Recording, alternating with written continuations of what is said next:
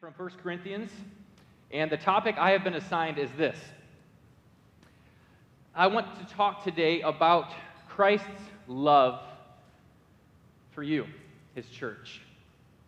And I don't think that there is a more appropriate message to give right now. I don't think there's been a more appropriate message for my heart to prepare for than the one I'm going to give today.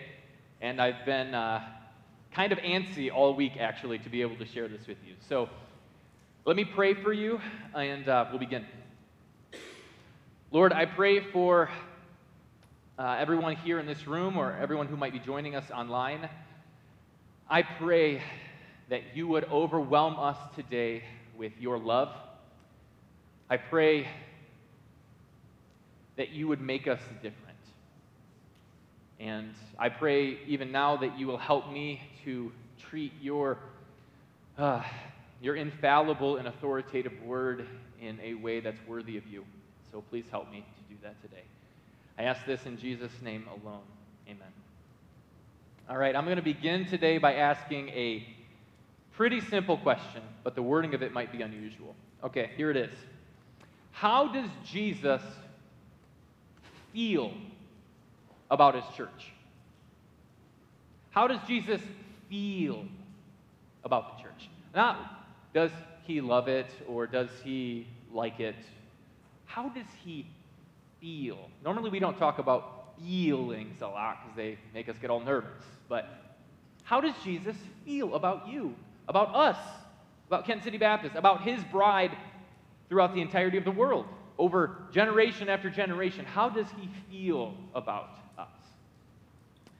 I am the ripe old age of 32 years old. Everyone older than 32? There you go, Luke. Gotcha. Okay, and I put my faith in Jesus alone when I was 14 years old. And so I have lived longer now as a Christian than not, and for that I praise the Lord. I went to a Christian college to prepare for a life of ministry, and so, you know, like any Bible school student, I got myself a pair of rose-colored glasses. I threw them on, and I was there to figure out how to do this ministry stuff. You know, learn a few things, and then it'll be easy, right? Yeah, I heard some of you laugh. That's okay. All right, so I found myself quickly in my classes realizing something. I found that some people in my classes, similar to why I came, genuinely wanted to do ministry. They were excited. They loved the church. They, in particular, loved their churches that they grew up in.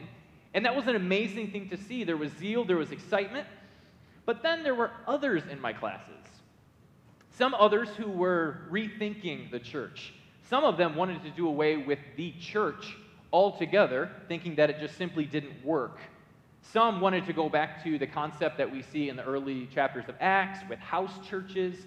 Some believed that their church leaders couldn't be trusted, therefore any authority couldn't be trusted.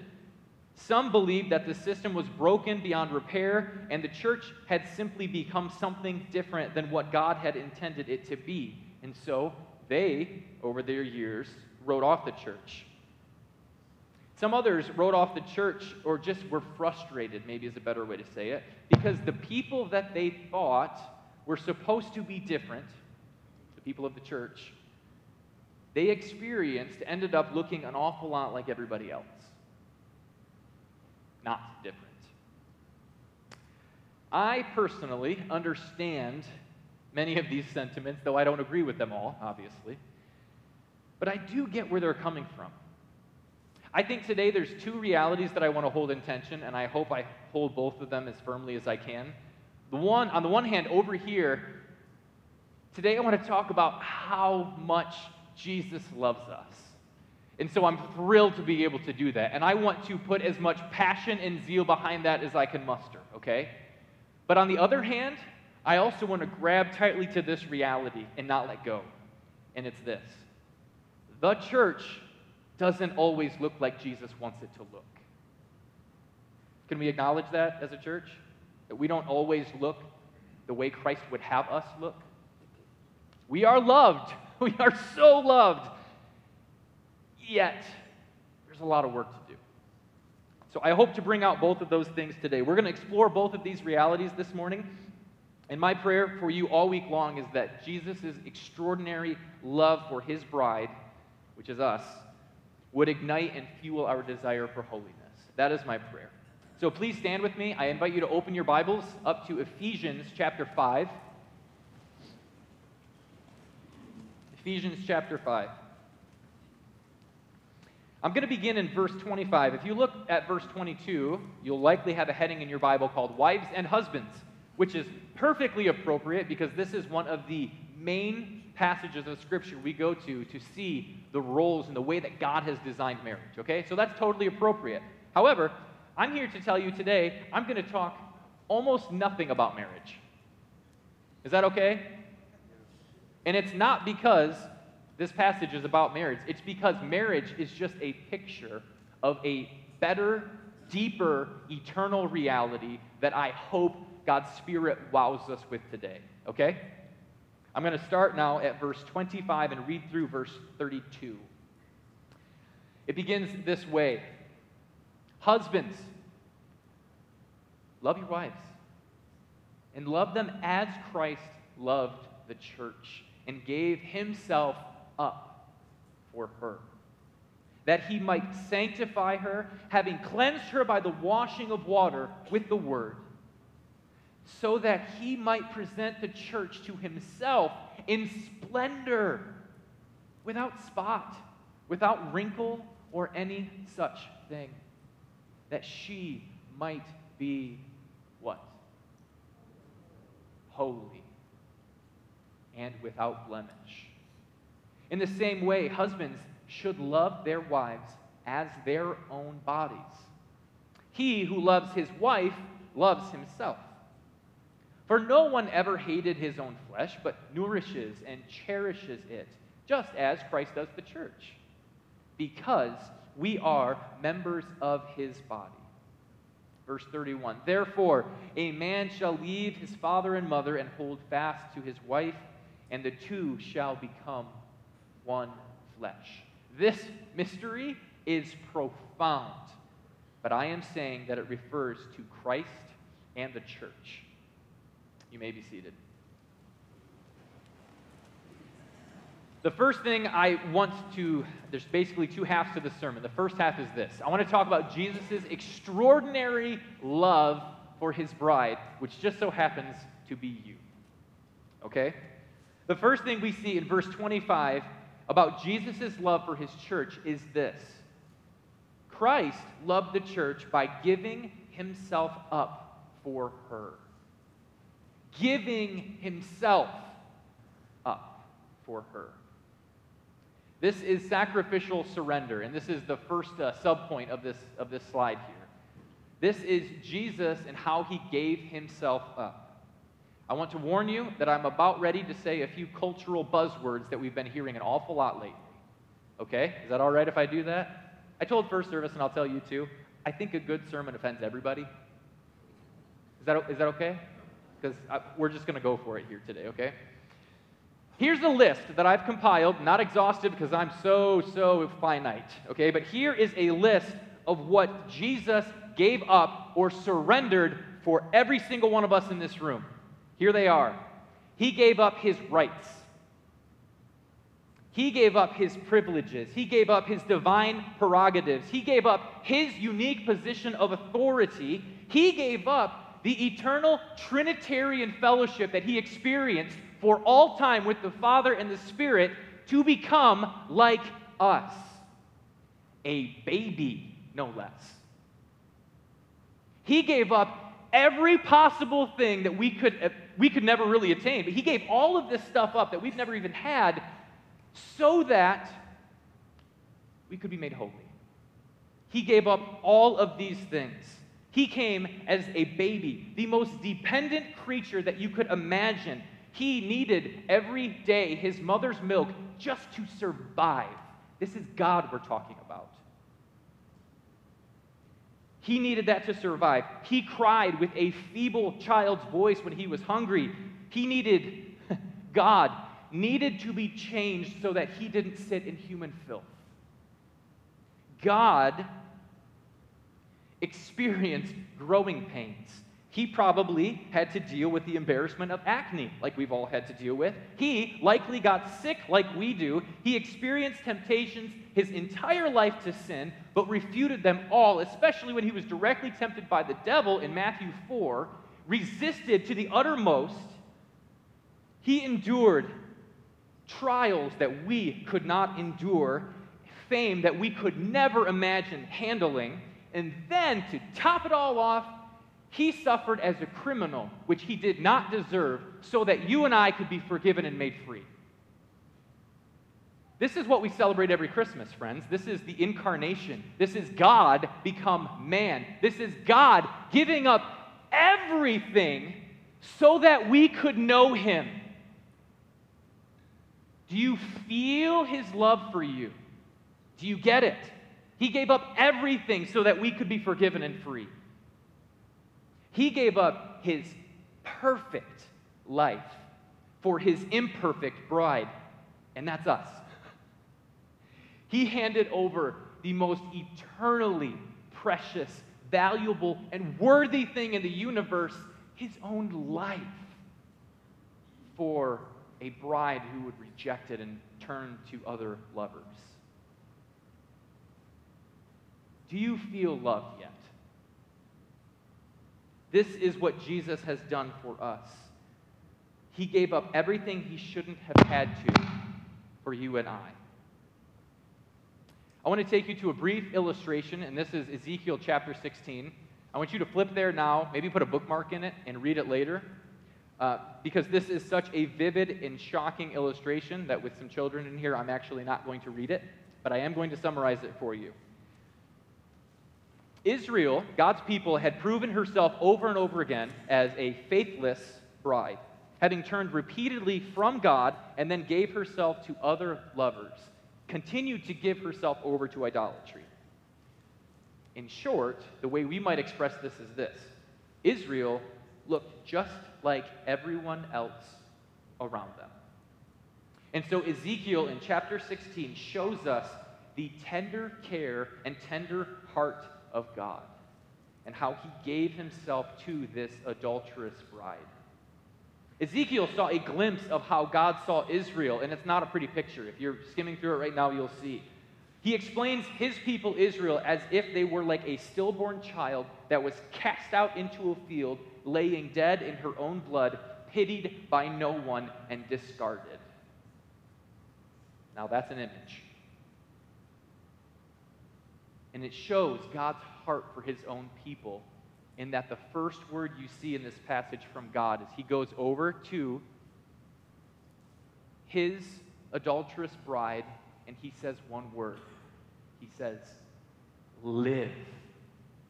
God takes what was once dead and discarded and disgusting, and he makes it something beautiful.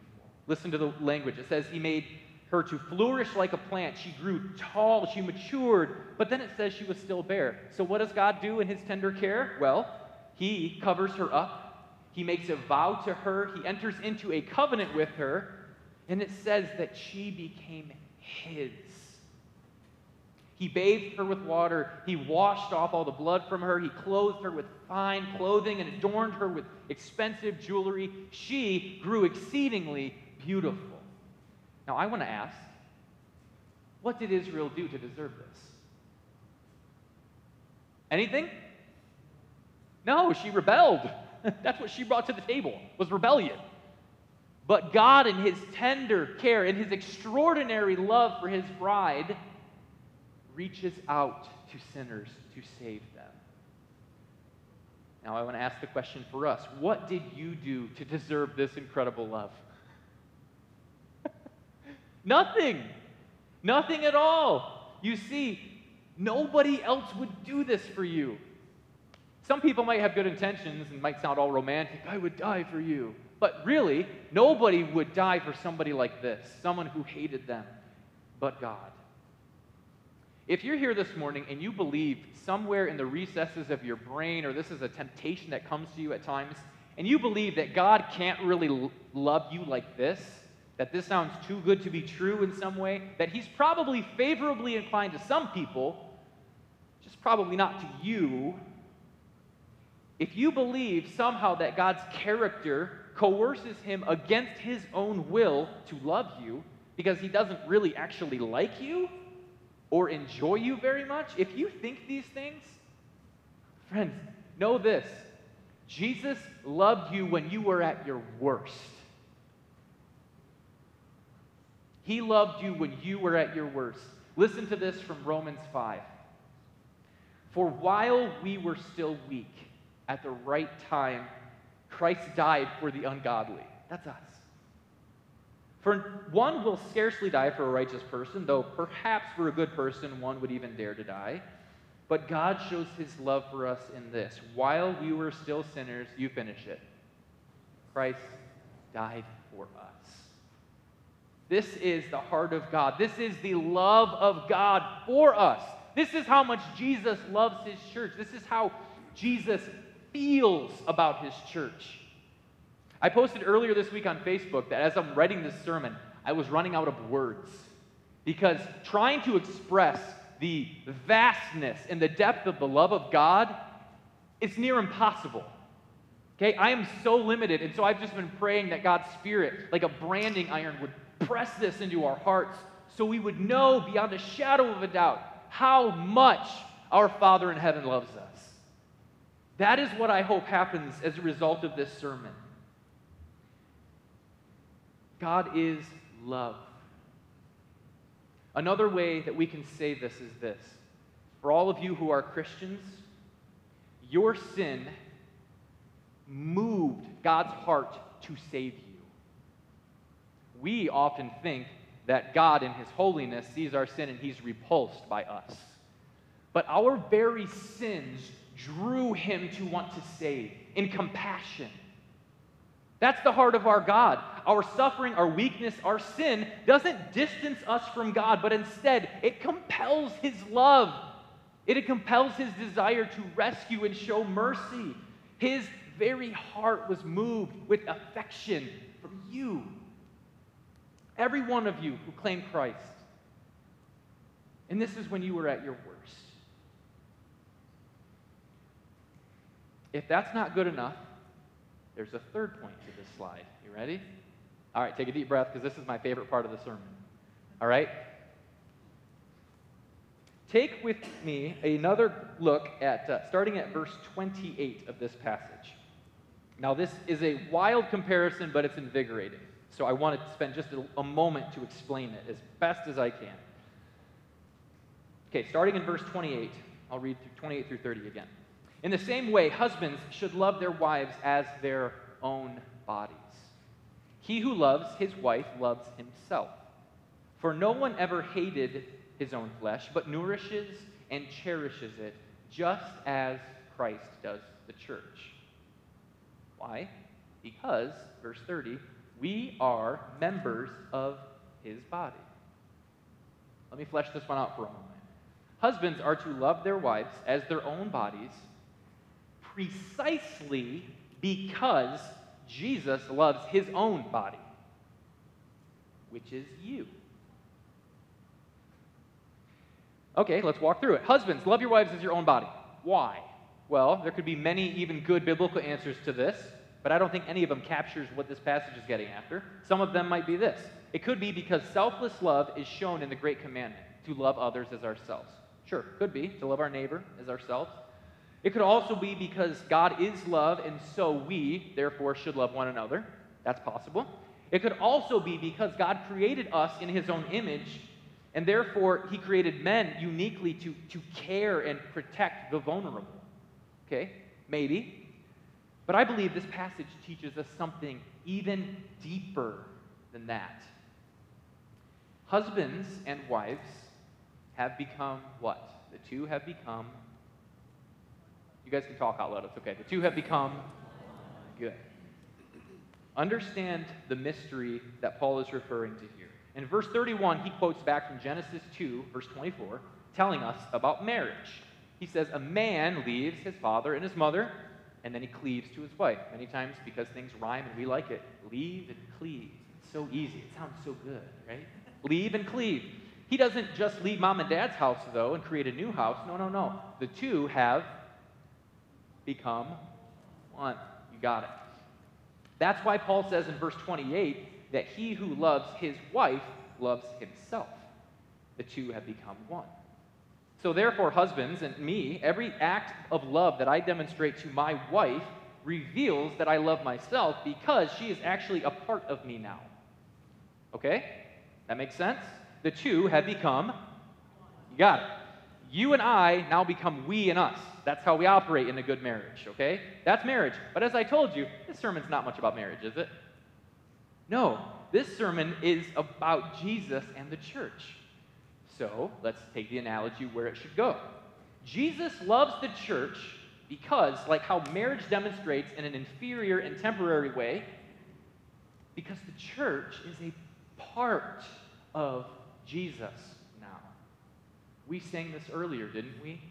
We are the body. We are the body of Christ, church. When Jesus gave up his life for the church, he accomplished everything necessary for our union with him, our union with Christ. We used to be, this is our problem, everybody. We used to be, should I stay here, Mark, for the pulpit? Okay, I'll just use my arms a lot, like this. And now I'm on TV, so now I'm self-conscious. Okay, no.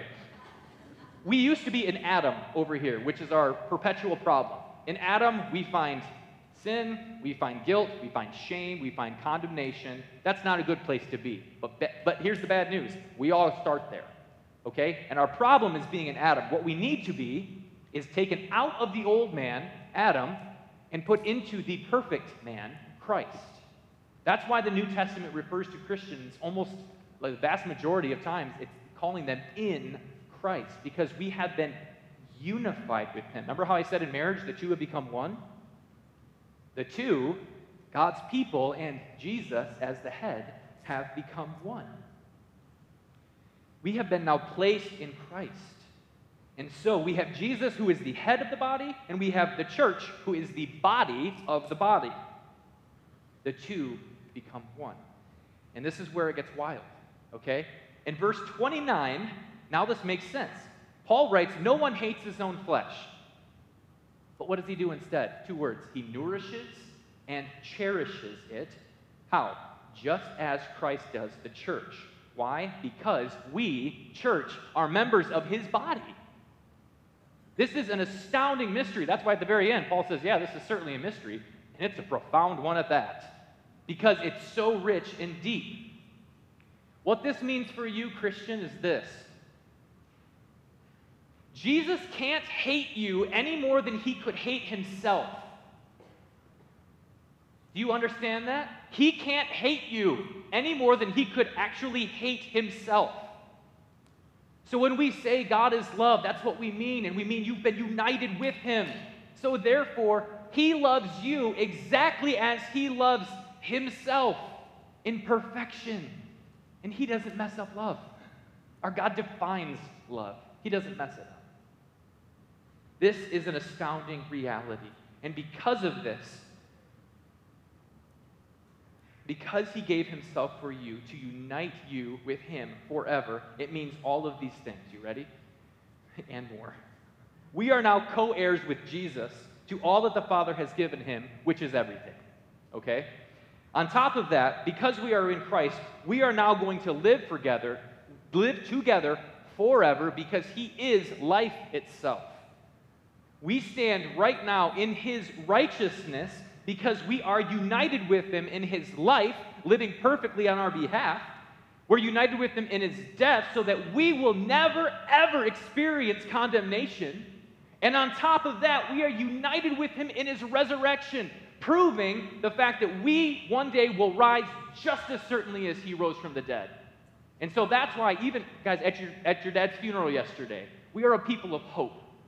We are, because Christ has risen and we have been united with him, and this is not the end of the story. Friends, this is what we mean when we say Jesus loves you. Does the good news get any better than this? This is our gospel. This is what we as a people ought to be about, proclaiming this extravagant love to a world who knows nothing of it. I hope you see now how deeply Jesus cherishes his bride. But now I want to switch to the second part of the sermon, which is this. I want to show you how deeply Jesus is committed to his bride's holiness. Verse 25 states that Jesus gave himself up for his wife. Why? For what purpose? Well, look at verse 26. Verse 26 says he did this so that he might sanctify her, having cleansed her by the washing of water with the word, so that he might present the church to himself in splendor, without spot or wrinkle or any such thing, that she might be what? A little louder. Holy and without blemish. I've been to many weddings in my life, as you probably have as well, and in many respects, they're all different, but in one respect, they're all the same. You know the moment I'm talking about. This is the jaw-dropping moment. Okay, this is the moment when the processional has already kind of started, everybody gets in place, and then there's this awkward feeling in the room, because there's this sense of anticipation, right? And you see in the front row some of the parents and families stand up, and they do what? They turn around. Why did they turn around? Who's coming?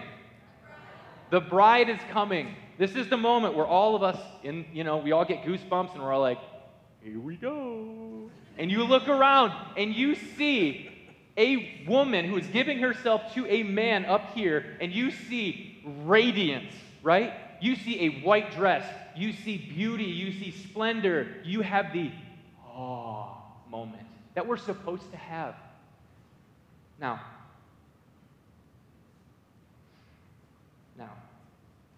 I remember my wedding day vividly. It's just like I described it just then. Really. When I caught my first glimpse of Callie walking toward me in a stunning white dress, her eyes fixed upon me of all people, because I know that whole time I'm like, she's settling. This is not a wise choice for her.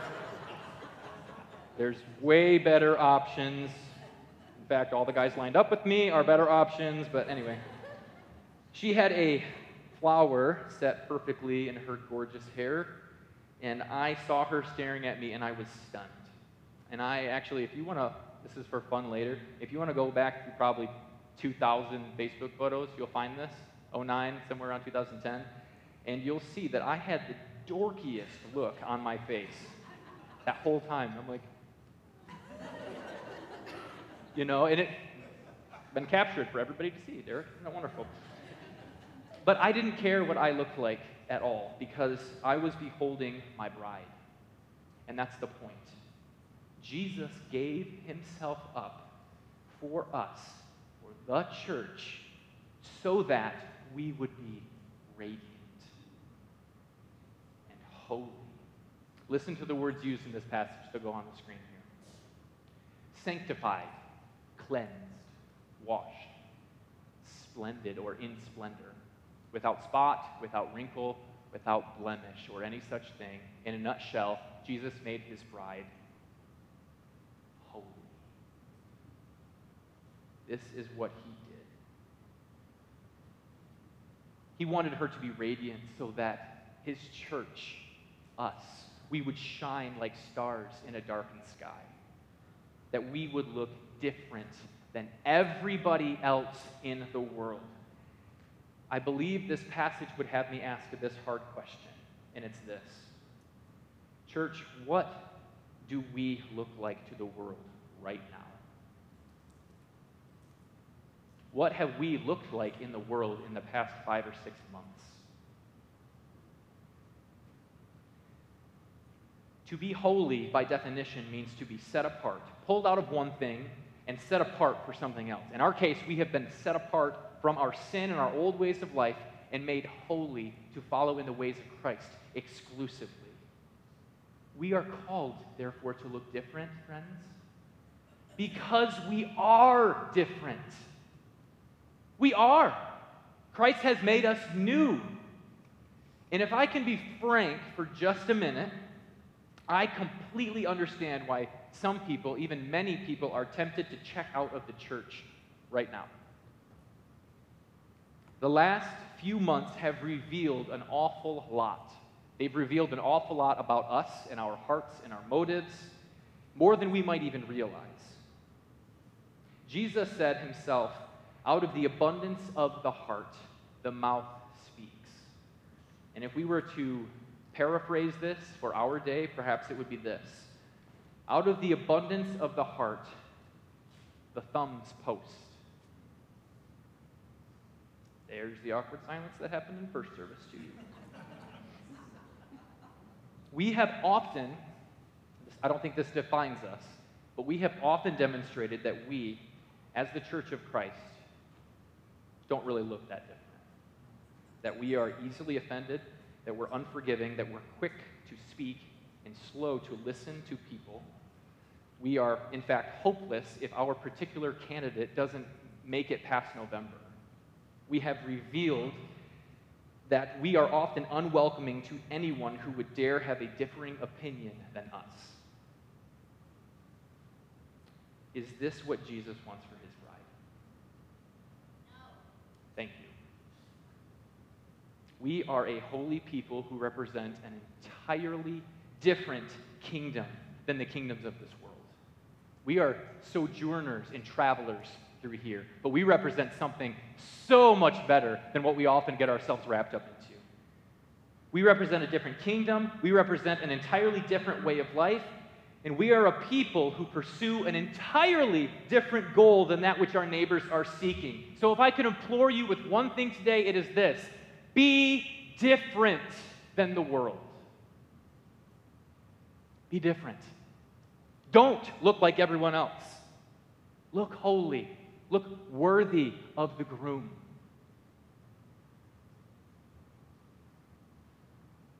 When we put our faith in Christ, we were made holy in one sense before God, absolutely. But we're also called to live holy now. If you remember the passage Callie read earlier, I'm not going to read it again, but it says, walk in a manner that is worthy of the calling to which you have been called. And it talks about patience and gentleness and the things of Christ. It doesn't talk about being excited with rage all the time. If you keep swallowing that pill, you're going to get exhausted fast. Remember the Ezekiel 16 passage? I didn't finish the story earlier. That was the story about the what Israel had become, like laying in a field dead there. After God took back his faithless bride who had ruined herself with sin, it says that he nourished and cared for her. And notice the similarities with Ephesians 5:29 of how Christ commands husbands to nourish and care for their wives because he nourishes and cares for us. Amazing. He washes her off, adorns her with extravagant jewelry and clothing. And then it says this in verse 14 of Ezekiel 16. It says, you grew exceedingly beautiful and advanced to royalty. And your renown, the reputation, went forth among the nations because of your beauty. For it was perfect through the splendor that I had bestowed on you, declares the Lord. God cleaned off Israel so that all those on earth would know that it is God who makes her beautiful. God has cleansed us, church, so that his renown and glory would go out into the nations. And that only works well if we look holy as we are. That's why God wants us, his bride, to be set apart now, so that the world would have their jaw dropped at Christ's radiant bride. I have 3 short applications to end this sermon with, and then we will pray. The first one is this. To those in the church who are tempted right now to check out, you are frustrated, you're embittered, I get it. But I ask you to come back. I ask you to lean in, not lean away. And here's why. Jesus loves his bride. There's no getting around it. We are imperfect, oftentimes a mess, but Jesus loves us. I invite you to lean in, have hard discussions with those who have sinned against you or that you have sinned against, and do not do this on Facebook. I wrote that in all caps, just so you all know. Okay. And be willing to forgive. It is hard. I know. We've all been there. But Christ demands it from us who follow him. I implore you not to give up on the bride. We are so loved, So come back. Secondly, to those in the church, those of you here in this room, I invite you to pursue the holiness of your groom.